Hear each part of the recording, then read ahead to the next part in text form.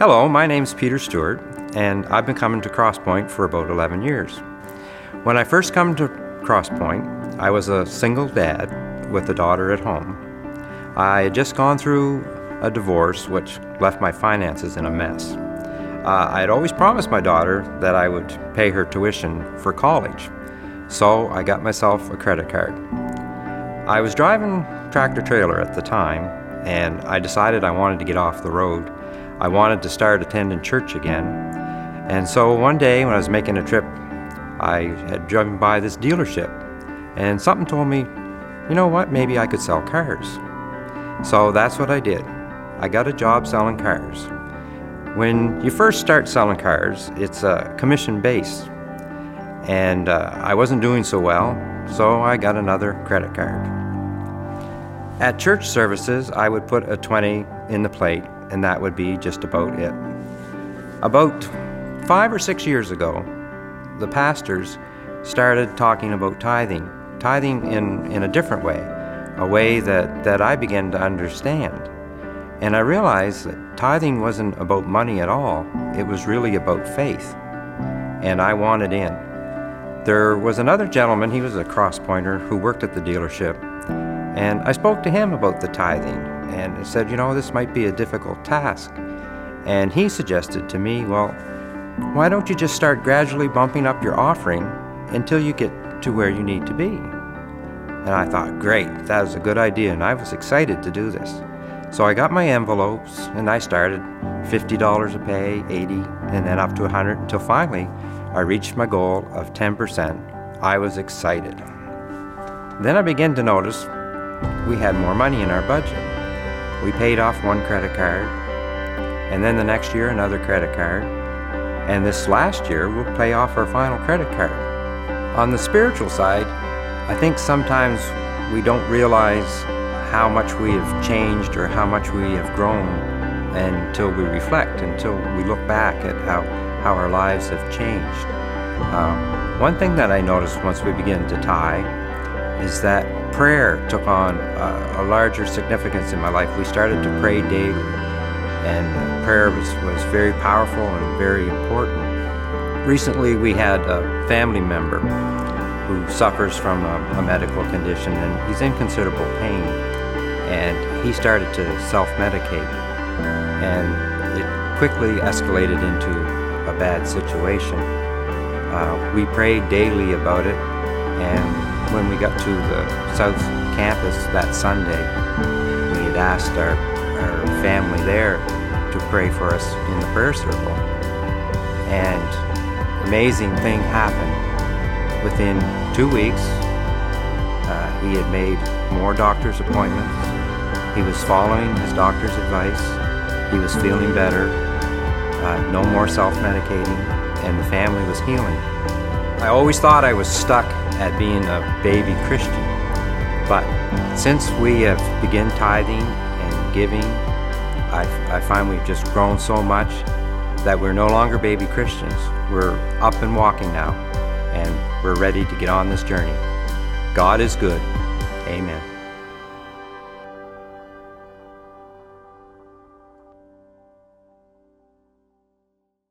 Good word. All right, well, how are we doing? Awesome. Good response.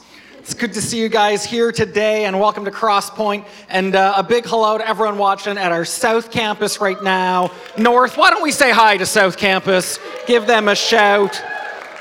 South Campus, why don't you say hi to us at the North? Hey. Okay, good. We heard you. It was great. Happy June. It's June. This is good news.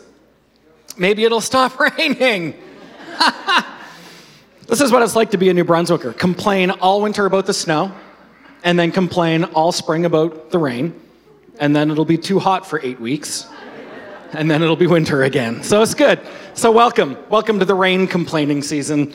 Because it's June, though, that means we are technically getting a little bit closer to summer, and that's good news. Kids are counting down how many more days of school there are. 15. Yep. Also parents are counting down how many more lunches they have to make, actually. If you're anything like me, I can't wait until that's all done. And so because it's getting closer to summer, I want to take a few minutes just to talk a little bit about what summer looks like at Crosspoint, because we always end up doing a little bit of change with our services and service times because of summer just being the season that it is. So right now we do 4 services, and we've had to, which has been awesome. We added a 4th in the fall. We added our campus, and it's been really good because God has blessed us, and we're just seeing more and more people show up. It's been a busy, good season of ministry at the church. But what this means in a few weeks is that a whole bunch of people, a whole bunch of our volunteers who have been helping us make that happen, a whole bunch of you are going to go away. You're going to go to the cottage. You're going to go on vacation. Some of you are moving back home for the summer, or you've got different jobs, whatever that looks like, right? So it's going to change things, and what this means for us is a couple of different things. One, obviously, our volunteer base is going to shrink, and so we can't keep doing the same amount of things with a less amount of people. Right? I'm not super good at math, but that's math. Right? If it takes 100 people to pull off 4 services, then if you only have 60 people, you need to plan accordingly for that, right? So that's one part of it. We just don't want to get into trouble in the middle of July and think, we should not have been doing this. The other thing is that all of these volunteers have been serving so much week in and week out and week in and week out. This has been literally the busiest, most demanding season of ministry we've ever had as a church. It has required more people doing more work than ever before, and we are insanely proud of all of those people, and it's awesome. Give them a hand. But they need a break too. And it is unbiblical for the church to burn out the church. It is not a biblical thing for the church to leave people exhausted and drained and just always going. And so, at the same time as our volunteer base shrinks, it's also a great opportunity to say, you know what? This is okay to have a season where you don't need to give so much, where we don't need to be just kind of asking our people, just wringing them dry of what they can give us, right? Does that make sense? Okay. So we want our people to get rested and refreshed so that when we kick back off in the fall again with 4 services, our volunteers are like, woo, let's do this. Not like, okay, September. That's not what we want, right? All right. So you look at those 2 things, and you look ahead to the summer, and you start to put some things together, and you say, all right, we're going to make some changes. What we've done every year in the summer when we've been in multiple services is that we always end up just taking a service away. When we were in 2 services, we went to 1. When we were in 3 services last year, we went to 2. Well, now we're in 4 services, so this summer we're going to move to 3 services. So we're obviously still going to keep South Campus. That is not a service time, that is a location, right? So they keep going. We love that. That's awesome. Which means that we also keep Saturday night going. Because Saturday night, we record this one and then edit it to show it at South Campus. It would be hard to have South Campus and not Saturday. So, what that means for us is that we're going to move to 1 service on Sunday mornings. And so instead of a 9 and an 11, we're going to put them together and make a 10 a.m. All right? So we're going to have a 6 p.m. Saturday and 2 Sunday morning 10 a.m. services, 1 on the south side, 1 on the north side. We think this is the best way to continue to effectively reach people all summer long, but also set ourselves up for what summer looks like with our volunteers and what we want to do for them so that they are healthy and energized. Moving to 3 services in the summer does not mean in any way that we're just planning to mail it in and take it easy.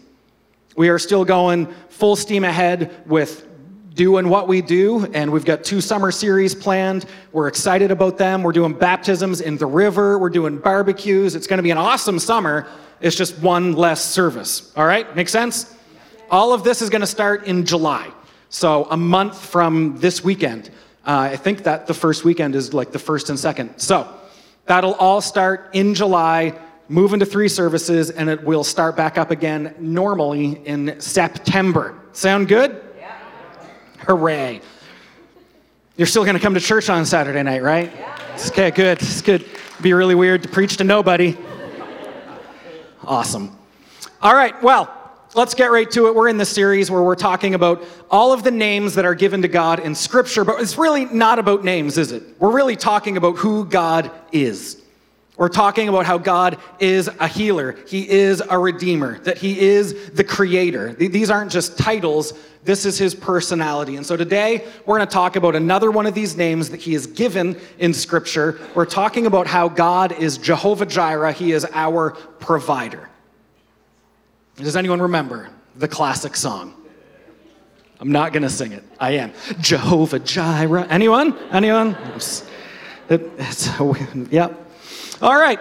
Genesis 22. Let's just go to the Bible, shall we? Verse 1. It says, sometime later, God tested Abraham's faith. Abraham, God called. Yes, he replied, here I am. So right off the bat, we are discovering that this is a test. And often when it comes to God's provision, when it comes to money, when it comes to stuff, when it comes to how much we have or how little we have or what we're supposed to do with what we have, it is very much a test from God, isn't it? He is waiting to see what you are going to do with what you have been given. He's waiting to see if you are willing to do whatever it is he asks you to do with what you have been given. So for Abraham and for all of us, our stuff, our provision, it is all very much a test. Verse 2 continues, take your son, your only son, yes, Isaac, whom you love so much, and go to the land of Moriah. Go and sacrifice him as a burnt offering on one of the mountains, which I will show you. All right, so that's super normal.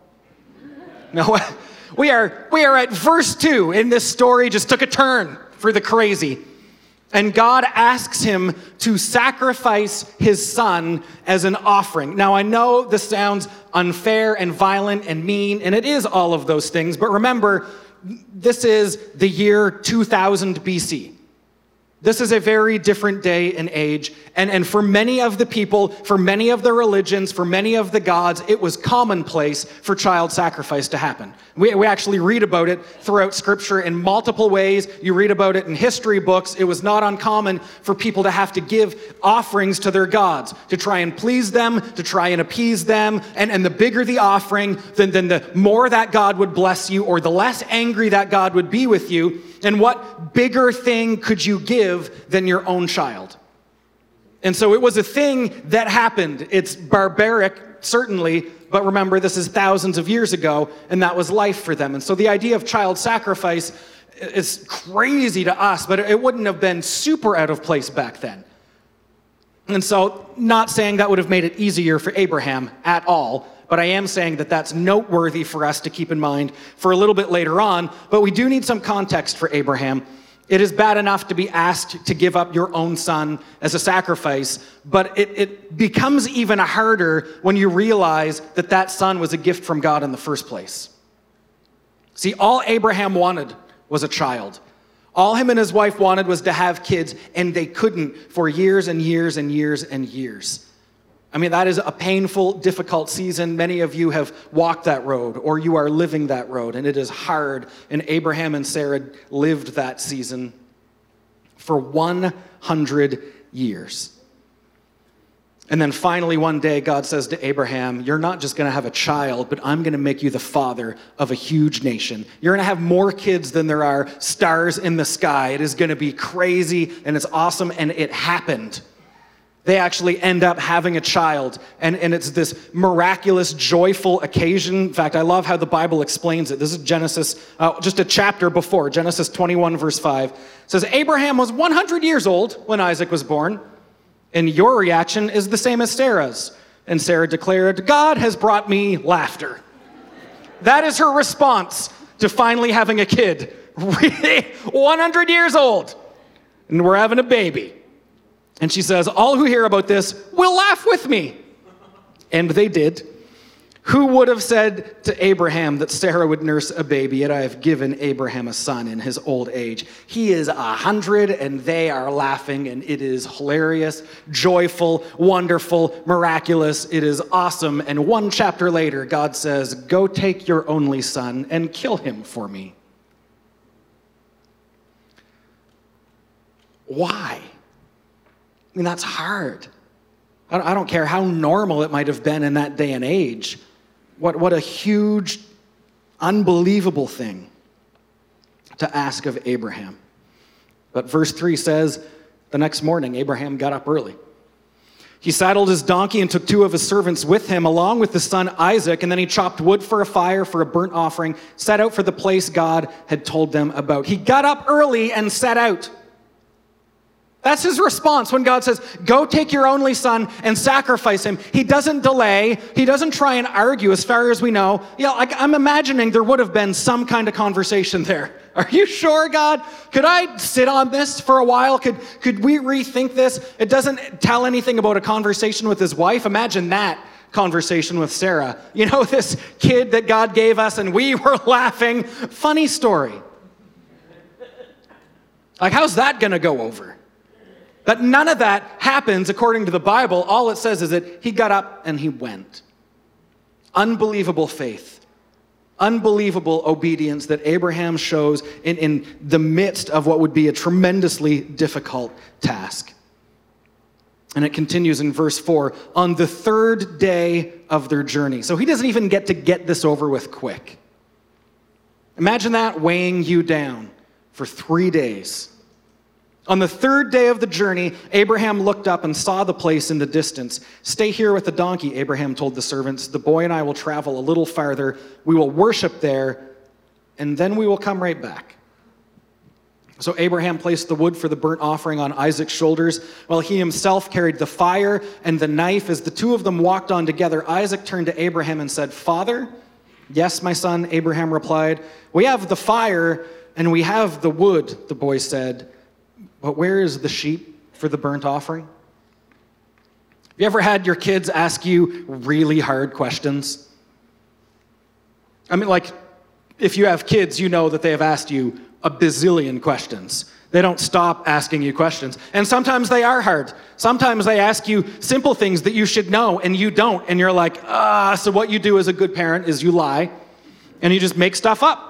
And you just answer them with confidence, and they believe what you say to a certain age. Right? Dad, why do airplanes fly? How can a big metal thing fly in the sky? It's helium, just like the balloons, right? And I've answered my children so many times with just whatever pops into my head. And at one point, even just recently, my youngest daughter, she looked at me, she said, Dad, how do you know all this stuff? Your father knows it. He's just a wise man. And sometimes, though, they'll ask you a question that stumps you, and I cannot imagine Abraham's thought with this question. Where's the sheep, Dad? I know that we're here to sacrifice something. He has a great answer in verse 8. God will provide a sheep for the burnt offering, my son. Abraham answered, and they both walked on together. God will provide. What he is saying, what he is hoping, what he is believing is that God is going to work this out. God is going to take care of this. God is going to see to it whatever it is that he's got planned.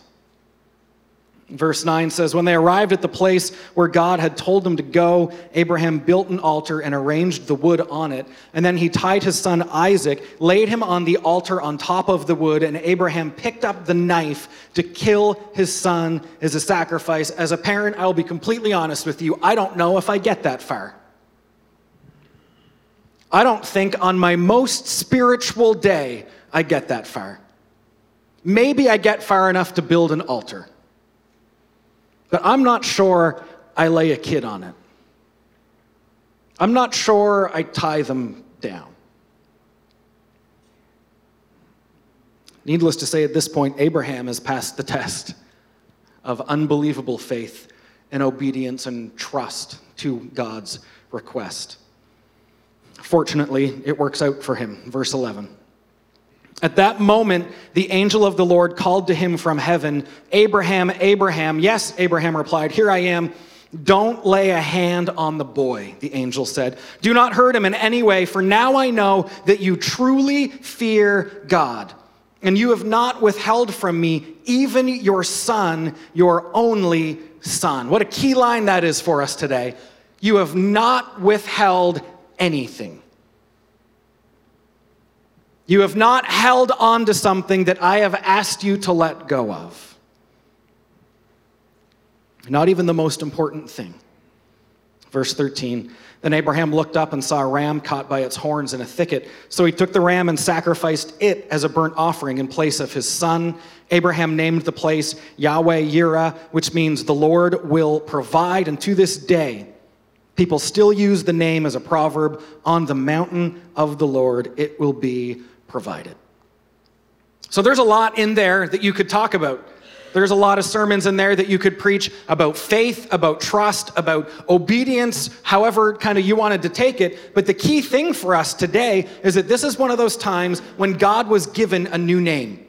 This is one of those kind of pivotal times in Scripture where something so important happened that they actually gave him a new title, and it's called that the Lord will provide. That was the takeaway for Abraham. Not a lesson necessarily in just faith, trust, and obedience, but in provision. That God is our provider. Of all the lessons learned, of all the things to remember from this story, why is it about God's provision? And so one point that we need to talk about is to go back what we said earlier. See, up until this point in history, everyone's God, everyone's religion has been a very demanding God that just wanted everything. I want all your crops. I want all your money. I want all of your animals. I want your blood. I want you to hurt yourself. I want you to kill yourself or kill your children for me. This is what happened in the day. We read about it all through Scripture. You think of the story of the prophets of Baal and Elijah, and how they were cutting themselves and thinking maybe the blood will make this God happy. They were just these terrible, awful gods. It was a take relationship. But all of a sudden now we have a God who says, how about I do the giving for you? I mean, this would have been completely unexpected. This would have been a revolutionary thought. Instead of Abraham having to offer a sacrifice to God, God says, here's a sacrifice for you. And God provided for him, not vice versa. It wasn't Abraham, give me what you got. It was, I will give you something. In fact, on top of that, God had already provided him with a child. I mean, this is a promise on a promise. It's a gift on top of a gift. That God would be a provider is just a complete 180 from the rest of religions, from the rest of, even to this day, the fact that we have a God who says, I will give generously to you. Rather than just, you need to work your tail off for me, you need to impress me, you need to do everything perfectly or else this, that, or the other thing is going to happen. You need to whatever. But our God is a God who gives to us. He is a God who gives to his people. He's a God who gives generously.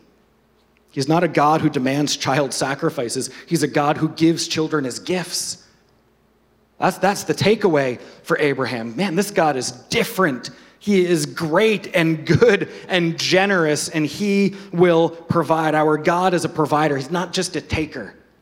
He's not just following us around with a list of demands saying, I need you to do this and be like that and be perfect and give me all this stuff. He's a God who gives to his people.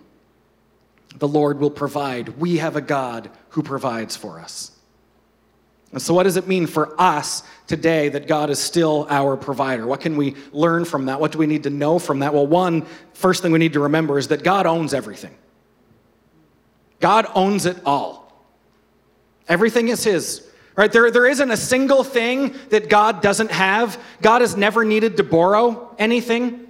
He's never been short on anything. He's never had to run over to his neighbor's house and borrow an egg midway through making dessert. He's never running low. He's never checking his bank account. He's never had to apply for a loan. He's never had to wait it out until payday showed back up again. No, he has everything. Because if he's a God who can provide anything and everything, then doesn't it make sense that he first has to have it? So he owns it all. Psalm 24:1 says, the earth is the Lord's and everything in it, The world and all its people belong to him. Everything is his, which means that everything you own is his. It's all his. There isn't anything that you have that isn't purely your own thing. And I know some of you are thinking, well, that's not fair. I worked hard. I got my money and I bought all this stuff and it's mine. Well, who let you work that job? Who gave you the capacity to work that job? Is it a job you work with your hands? Well, where did you get those? It is a job that you work because you've got a mind that has to think things out. Well, who gave you that? And who gave you the job to begin with? Well, I got hired by so-and-so. No. Trace it all the way back, and you will find the providential, sovereign hand of God working everything out just for you in your favor. There is nothing you own that is not his. It is all a gift from him. Everything you have is something that he saw fit to give you out of his own generosity. He is a provider. It's the equivalent of my kids thinking that they own anything in that house of theirs. Dad, all of these toys are mine. You think they are. But who bought you those toys? Whose bed are they sitting on? And whose house is that bed sitting on? And who bought you the clothes you're wearing? Who gave you the food that you ate today? These are all mine. Yeah, right they are. I mean, it's ridiculous to think that my kids own anything. How ridiculous is it for us to make statements to God like, no, this is mine, it's all mine. I earned this, I worked for this, I got this, and God's in heaven going, are you kidding me? You think it is. It's not even close. Everything you have, I've given you because I'm a generous, good provider. Abraham was blessed with Isaac, but whose child was Isaac really? I mean, wasn't he a promise from God? Abraham couldn't provide Isaac. He wanted to, couldn't make it happen. Sarah couldn't provide Isaac. Wasn't for lack of trying. They certainly knew how to make it happen, technically. They couldn't. Why not? Because Isaac was a gift given to them by God, only from God. Everything you have is given to you the exact same way. It's given to you by him when he says it's okay, according to how he sees fit in your life to give things to you. So what does that mean for us? Well, mainly, please hold loosely to everything that you own. Don't hold too tightly on anything that you own because he can give it and he can take it away. Don't cling too tightly to your stuff, to your things, to your wallet, to your future, to your savings. It's all mine. What's going to happen? It's all his. It's all his.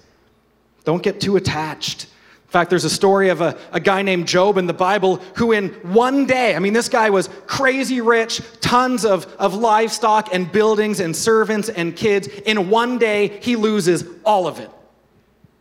One day, he loses all of his animals, all of his buildings, all of his servants, all of his children. In one day, gone. This is his response in Job 1:21. He said, I came naked from my mother's womb, and I'll be naked when I leave. The Lord gave me what I had, and the Lord has taken it away. Praise the name of the Lord. He owns it all.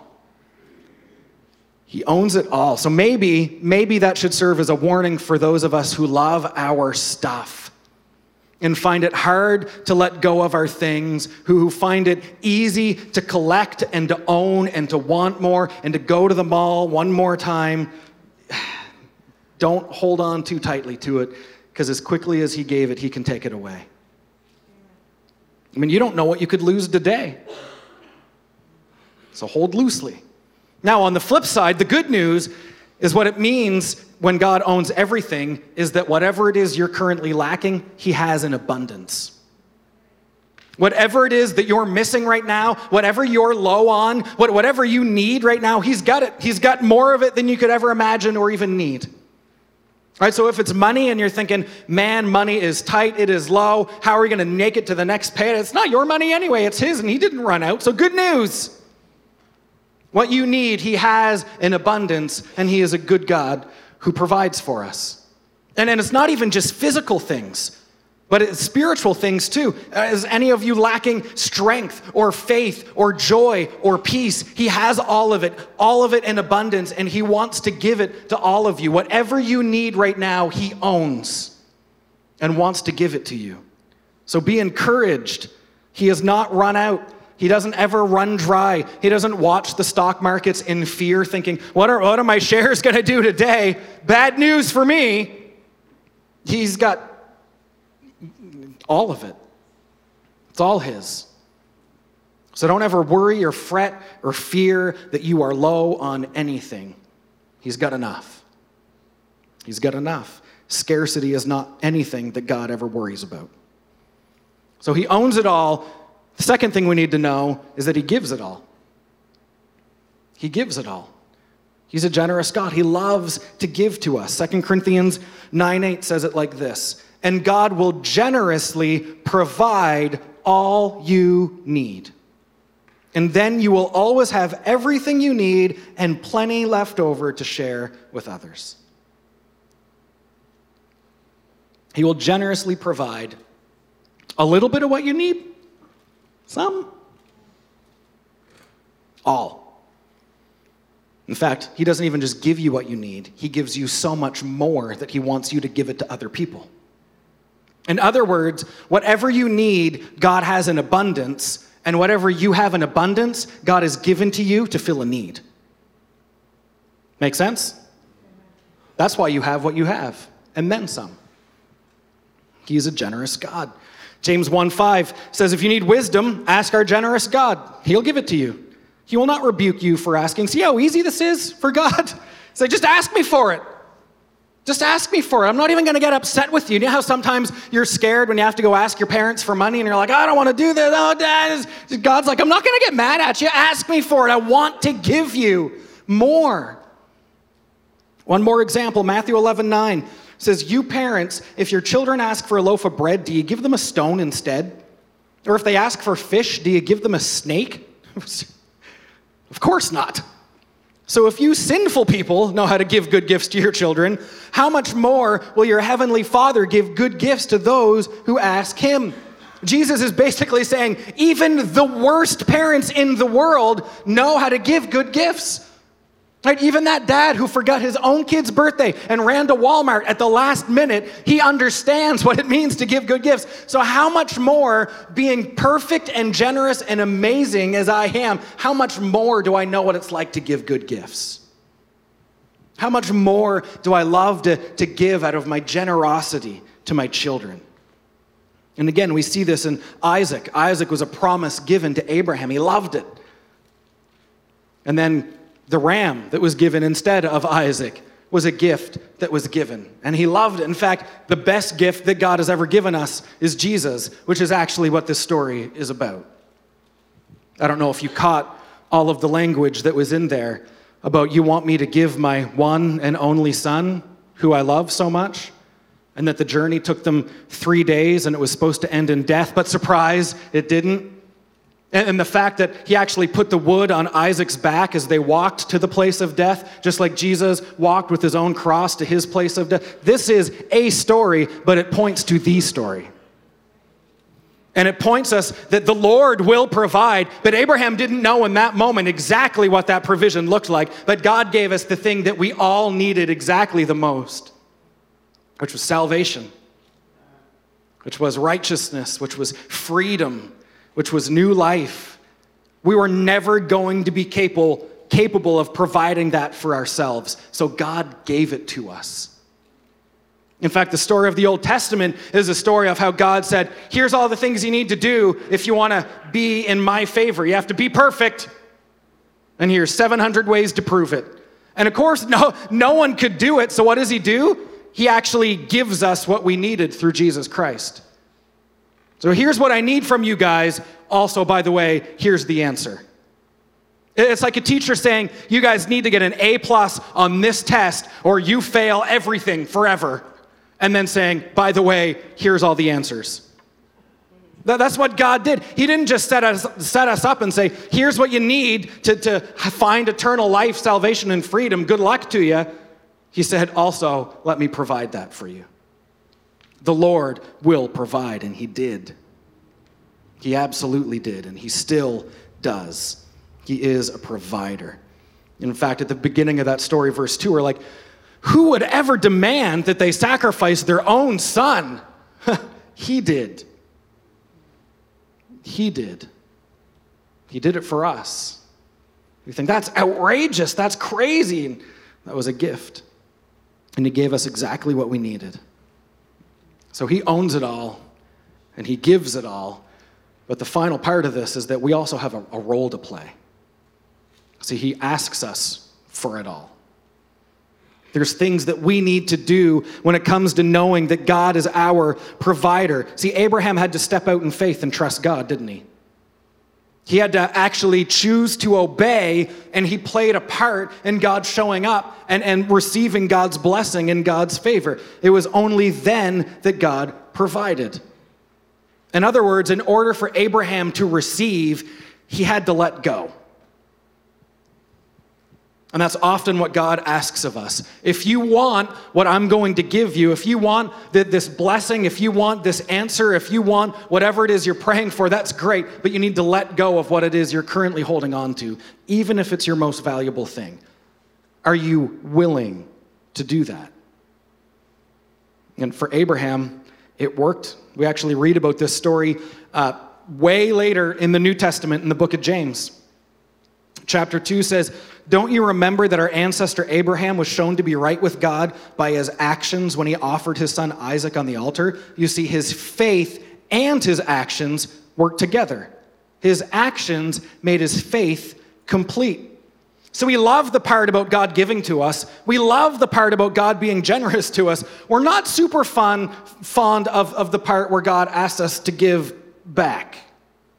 We're not super fond of the part when God says, I just need you to do this really hard thing first. Because I need to know that you trust me. I need to know that you have enough faith in me that I know what's best for you. Will you let go of your most valuable thing?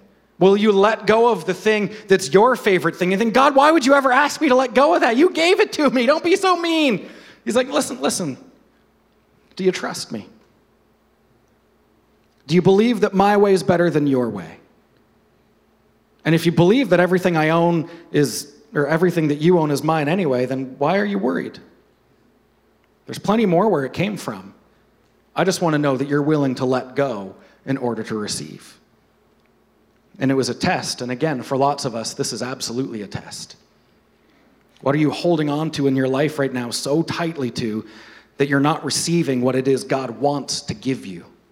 And you've been praying for that answer, you've been praying for that blessing or that miracle or that direction or whatever it is, but the problem is that you're still holding on to something that you're too afraid to let go of. What's going to happen if I let go of that? Trust me. God says, trust me. Am I not your provider? Do I not own everything? Do I not want what's best for you?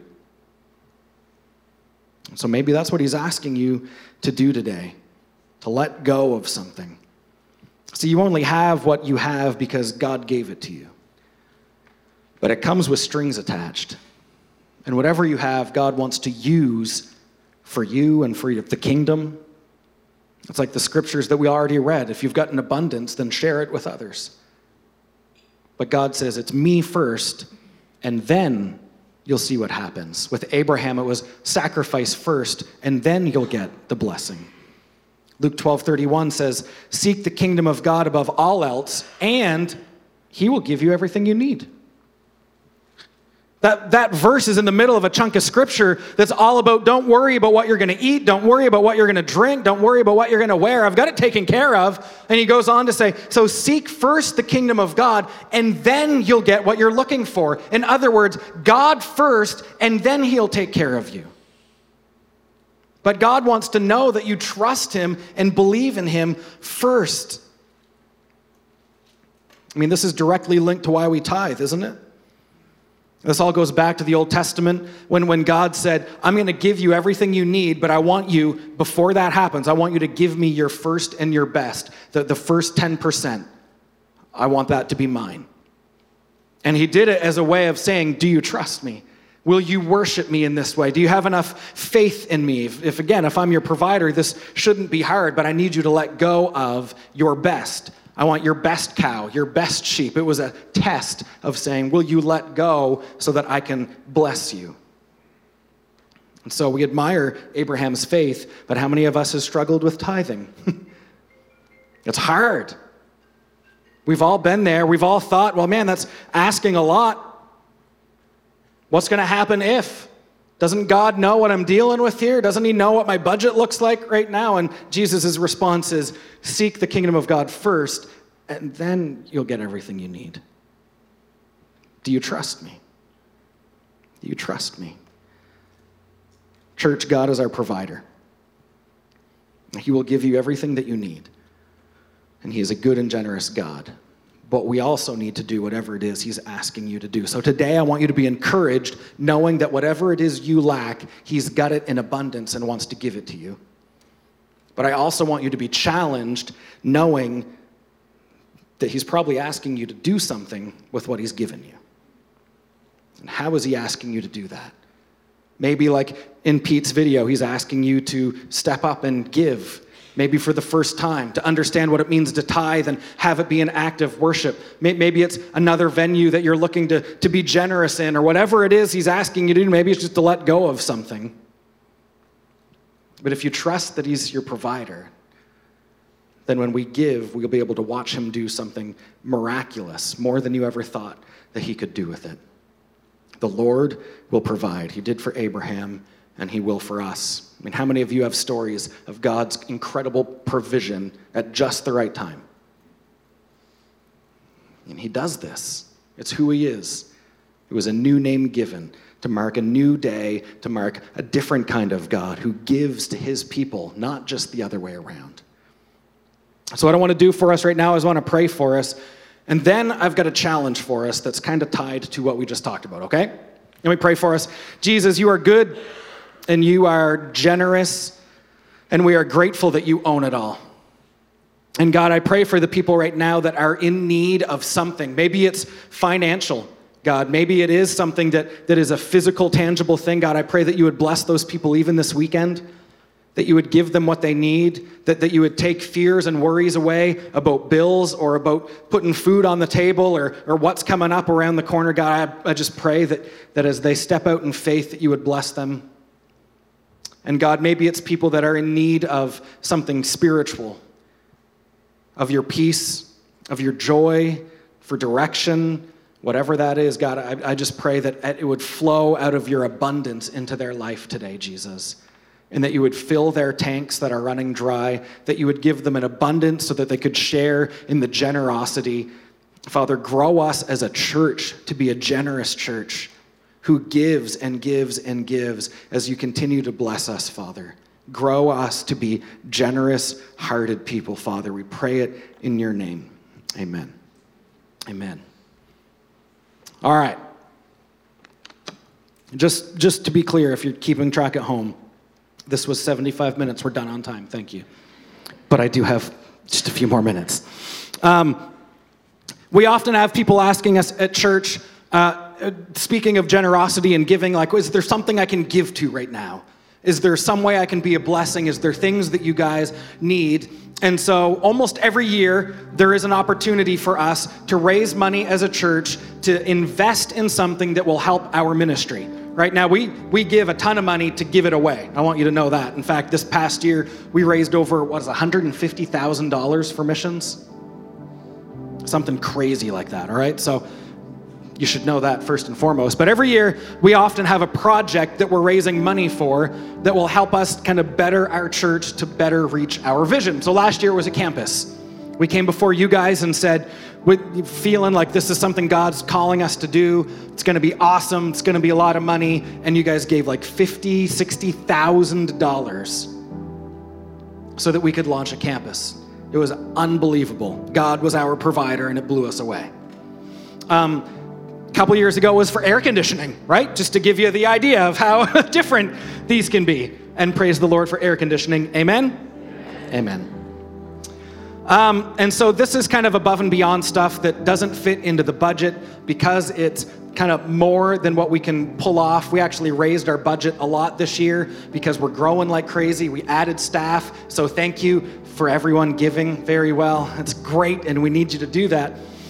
So we need to raise money for a couple of very specific things that are going to help us continue to do ministry at the level we want to do it at so that we can keep reaching people for Jesus.